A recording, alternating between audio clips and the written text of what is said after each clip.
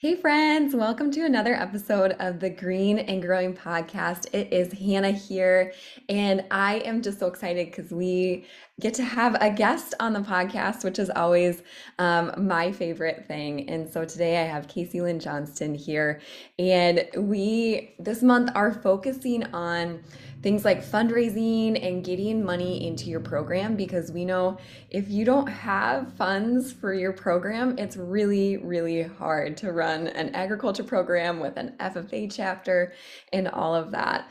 And today we asked Casey Lynn to be on the podcast because we know that she is like the guru of all things marketing. And we thought it would be really, really helpful to have some of her hot takes on different marketing things as it potentially relates to fundraising and or your program. But before we get into that, Casey Lynn, just go ahead and introduce yourself.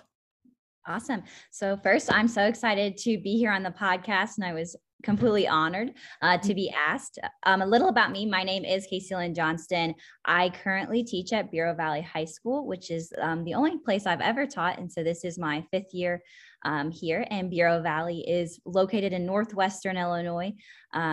We are a school of about 320 students, two-teacher program, and very active FFA, very active community. And I just feel very fortunate and blessed to be here. We're so happy you're here.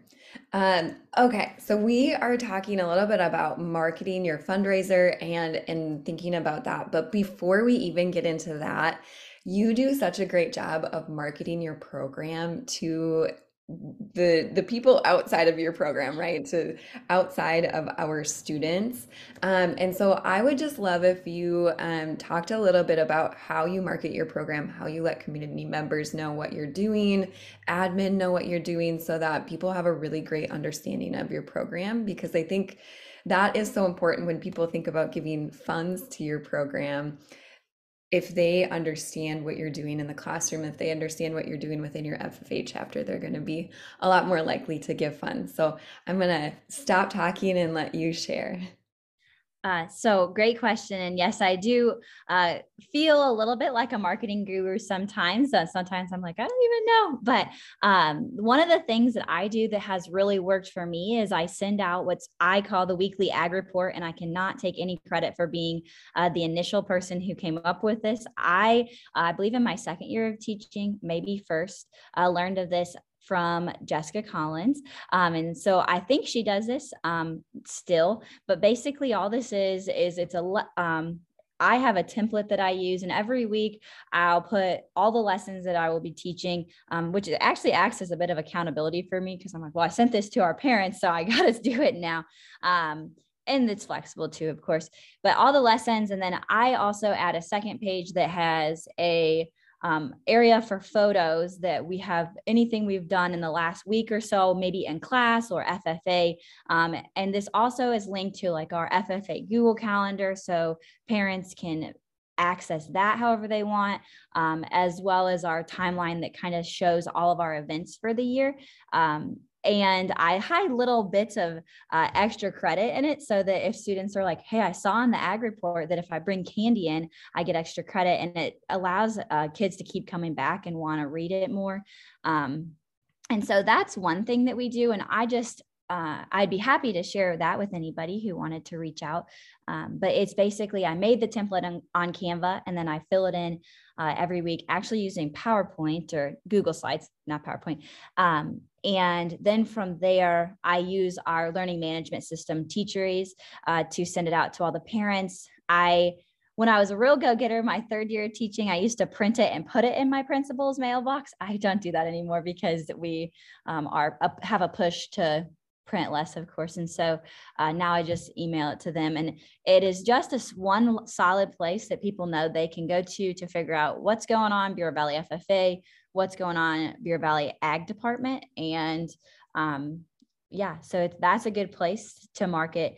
I have received questions before about it. We are a two-teacher program, as I mentioned, and I actually am in a year of transition. So I have a new co-teacher this year, which is really exciting. So the question that has come up before is if we both add to it. And I will say, before we did not, I could see moving forward with my new co-teacher, if she was up for it, that we would both feed into it and send it out to all of our parents. So currently it was kind of just a me thing, but yeah. So that is one of the things that I do. And I love it. I was just writing down a few things. I think the photos is such a great thing because it's visual. And the way that our brains work is we like our brains latch onto visual things first. And so I think that's just so smart. And I think the other thing with that, I know as a parent, when my children, their school sends out stuff like the class newsletter, I'm looking for my own child in that Mhm. picture to see like what are they doing? And so it's just a really cool way to engage. And I love that piece too of I think we forget sometimes that parents are community members, right? And Yes. so if parents have like this understanding of what's happening in the program, they're community members. And I bet that they're sharing with others what's happening in the classroom. And just as, again, as a parent, I send my kid to school every single day, and half the time I don't know what he's doing. Mhm. So if I have like a, a a picture of him doing something, or if I have a rundown of what he's doing, I'm way more likely to share that with grandma and grandpa. I'm way Mhm. more likely to share that with my neighbors. And I think that's a really cool, like we don't think of that as such an easy way to share. But one, you're making parents feel so confident about what's happening in the classroom and so Mhm. connected and engaged just by sharing what you're doing and not even having them come in or anything like that. And then that last piece of like students are part of this whole Mhm. puzzle, and so engaging them by like hiding things in there that they can get extra credit for and stuff like that. I like love all the little pieces of your newsletter, which is just like it seems like something that will take, maybe a half an hour, maybe 20 minutes to put Yeah. together and send out, but has such a really big impact and kind of that ripple impact. And the last thing that I just love is giving it to your admin, whether it's printed or it is digital. And the reason that I love that is because so many times when I was in the classroom, I would have my principal call and he would be like, I have to go to the school board meeting. Tell me something important about your program to share. And it's like, oh, I wish you would just know what's happening. And that was totally on me. I could have communicated a lot Mhm. better, but I see this as a way to like, you're priming the pump. Your principal already knows what you're Mhm. doing, and you never know when they're going to be in conversation with someone in the community or outside of the community or businesses or anything like that, where they maybe can make a connection. Like, oh, Casey Lynn is doing this in her class.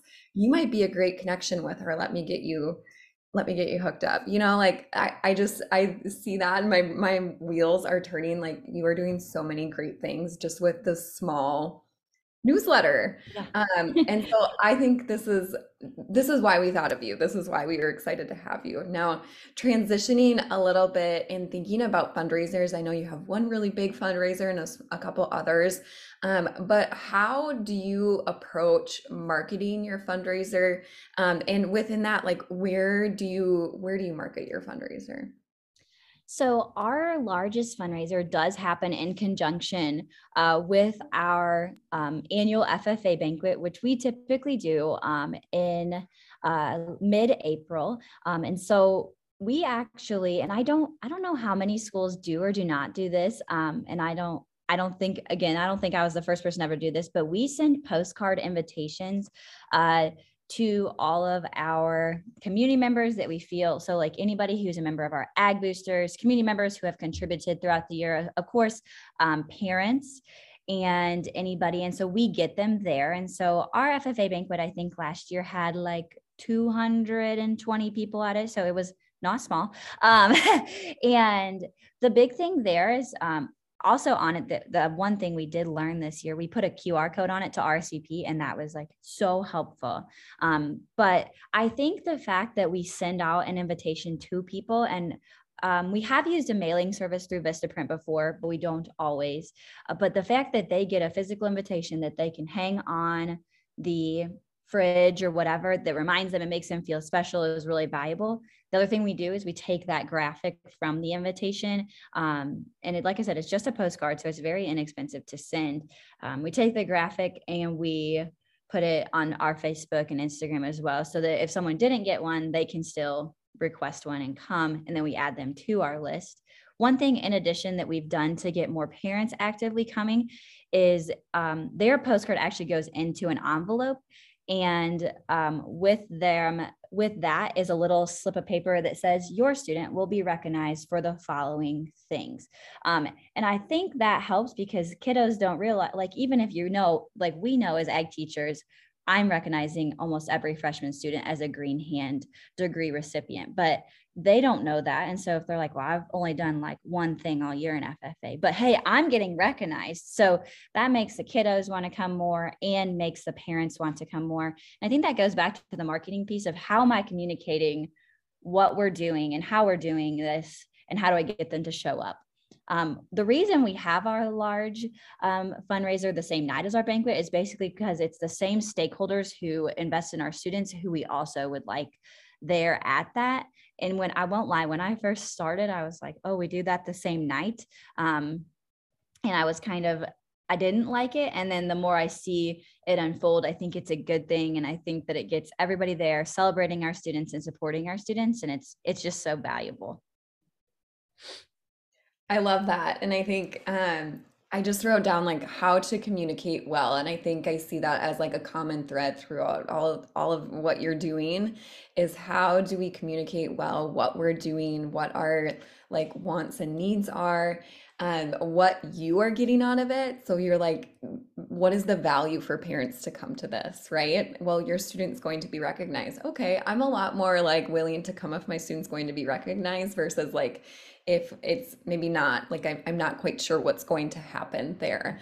So I love that piece. And I think that just like the piece of having it in an envelope for parents is just like that one like tiny step up for parents that just really makes them feel like it's thoughtful, like that there was thought put into having them there. And I think about like the setup of your fundraiser and the setup of you have almost 250, 300 people there for this big fundraiser. And so you're really capitalizing on like a large group of people in one place and getting them to support your program. And I, thinking through this, like on banquet night, we're recognizing all of the accomplishments of students. And so what a great piece to like take those accomplishments that students are doing and people are like, wow, I want to support this. And then, hey, let's support this. I'm curious how you set up the banquet and just like, is it kind of the awards first and then you do your fundraiser, or how does that work? Yeah, that's a good question. And so we start with a meal, and we're moving our banquet. It's typically on a weeknight, but it goes like very long and very late. And no one's complained but me. I'm the only one who's like, this is too much. So we are actually moving it to a Sunday afternoon to be appetizer style. And so this year it'll be on a Sunday.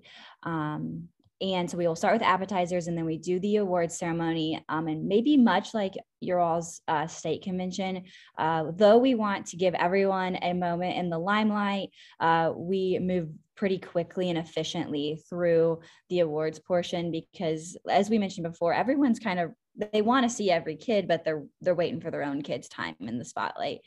So that we try to get through quickly. And then we do actually offer like a brief intermission kind of for anybody who is there only for a banquet and not for the fundraiser following. And we allow kind of some exchange, and we kind of have an idea of when that would start, and we keep people posted if maybe they just want to come to the fundraiser portion, vice versa. So we have like a brief intermission, maybe 5 minutes or so, to let people excuse themselves if they don't want to stay, and then we roll right into intermission or to the fundraiser.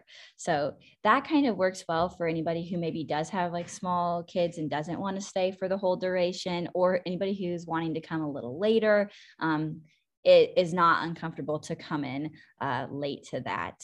I will say too, something on the note of our banquet that has really helped with buy-in from our community, which is a little off task from fundraising, but I think the buy-in from the community obviously is huge, is we have an award for the FFA Mom of the Year. And so basically, like it sounds, and we try to give it to a different mom every year, but it started a few years ago because we had one mom who had just gone above and beyond the entire year. And it happened to be our COVID year. So we were like constantly like scrambling, trying to figure things out and whatever. And so she was excellent. So we made up an award for her, and we kind of thought it would be a one-time thing. And then a few moms came to me and they're like, we're gunning for that next year. We want it. So, and now it's continued, and it actually does, like, it doesn't just have to be moms, right? But it has been, and it gives them the buy-in because they're like, we want to be the FFA Mom of the Year. And I'm like, got it. All it is a keychain. That's what they win. So it's nothing too complex or crazy. There's no trophy or anything like that. But getting back to that idea of how do we get people to buy in and continue to support us, whether it be with funds or just with their service. It's so cool. I love that piece too, because I think when we think about fundraising, we think about like monetary things, right? But there are so many other things that are really valuable to our programs, and just like support, extra help, someone volunteering is so helpful. And I love that piece of you just sort of recognizing people that are going above and beyond, whether it be Mom of the Year, Parent of the Year, or Community Member of the Year. But I see that as like just a really cool piece in addition to the fundraising. I have one last question. Sorry, one last question. For the fundraiser, or I mean, maybe not even just this fundraiser. I don't know if you have the other ones, but do you like tee it up for community members or people who are donating, like where the funds go to, or like how that is broken out, or like I know sometimes people do like how much does it cost to do a trip to National FFA convention? Like I'm just curious if any of that is a part of prior to fundraisers. Yeah. So I would say we definitely do a little of what you're talking about, or maybe more than I would even like to realize. So that particular fundraiser is more just with the idea that you are donating direct to the FFA. However, we have had recent, we'll call them donors. So basically people who have come to us and they would like to set up scholarships. Well, I don't know about your all's school districts, but ours is fortunate, but also unfortunate to be kind of saturated with scholarships. And so we actually in recent years have had students, like we have scholarships going ungiven. And so our recent encouragement has actually been, rather than giving like what we would consider a traditional scholarship, we have these donors sponsor scholarships for our Ground Zero conference, which is comparable to like 212 conference, or our Build conference, which is for juniors and seniors, or you sponsor a student to go to leadership camp. And that they like to be able to tie a name to. I helped Lily Smith go to FFA leadership camp this year. And that has been so cool for us because then I haven't talked about this much, but I think one of the big things that we do well is we always follow up with a thank you card. So whether it be for our large event at the end of the year or whatever it is, if someone is giving their time or their funds to us, we always thank them. And we try really hard to have the students do that because they need to know the value as well. And so that's actually a portion of our officer retreat, is the right way to, or not the right way, but how do we write a good thank you card? And I think that is huge. And so that was a little off task, but yeah, I think we do that. People definitely like to know where their money is going to. And so if you can tell them directly, like you're supporting this student to go to this event, I think that's huge. I love that. And I think it's specific enough to kind of share like I think that's another way that people can donate. This past year teaching, I found that there are so many people that just with me reaching out and saying, "Hey, we need this covered. It's going to be this much. Would you be interested in covering that?"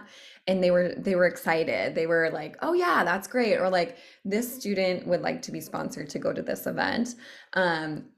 Just like you said, I think that people really enjoy having a name connected with what is that experience or what is the value being brought to that student. and kind of being able to follow their money and the impact of their money.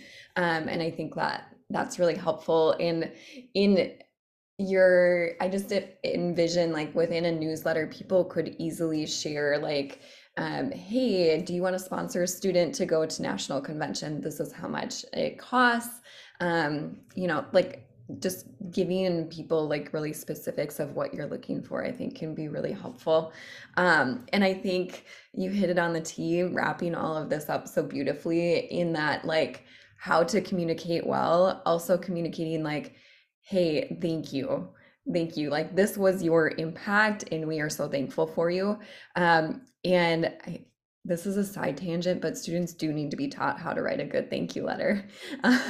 Because I've got some thank you notes that are like, thanks for being Yeah. a good teacher. And you're like, what is the like more on that? One last side note on the thank Yeah. you as well. One group that we always make sure we thank, and I hope everyone does, is our custodial staff. After any large event, we make Mhm. sure we write them a thank you. And for a while, I was like, maybe we don't need to write them one every time we have something. But I actually went back there over summer to their office, and they hang them all up on their board. And Oh, I'm that like, is so okay, cute. so I don't know, maybe they're just being nice. They don't want to throw away, but I think that helps them because they're there as late and as long as us often. And so if they're cleaning and helping us and gosh knows whatever else, they deserve the thanks too. So yeah. Yeah, I think that's a really good point. I'm thinking about maybe who the people are that are not necessarily donating monetary funds, but that are making making the events happen for your program that are allowing funds to come in. I think that is a great point, and always something that people should be aware of is the custodial staff. And if you utilize like food services for different things, like that's another one that I feel like goes unnoticed as well. Well, Casey Lynn, thank you so much for being here today and sharing all of your tips for marketing and just how to communicate well so that people feel confident in donating to programs and just really supporting your program. We're just so happy you're here, and we are excited to see how the year goes and how everyone's fundraisers shake out. Thank you.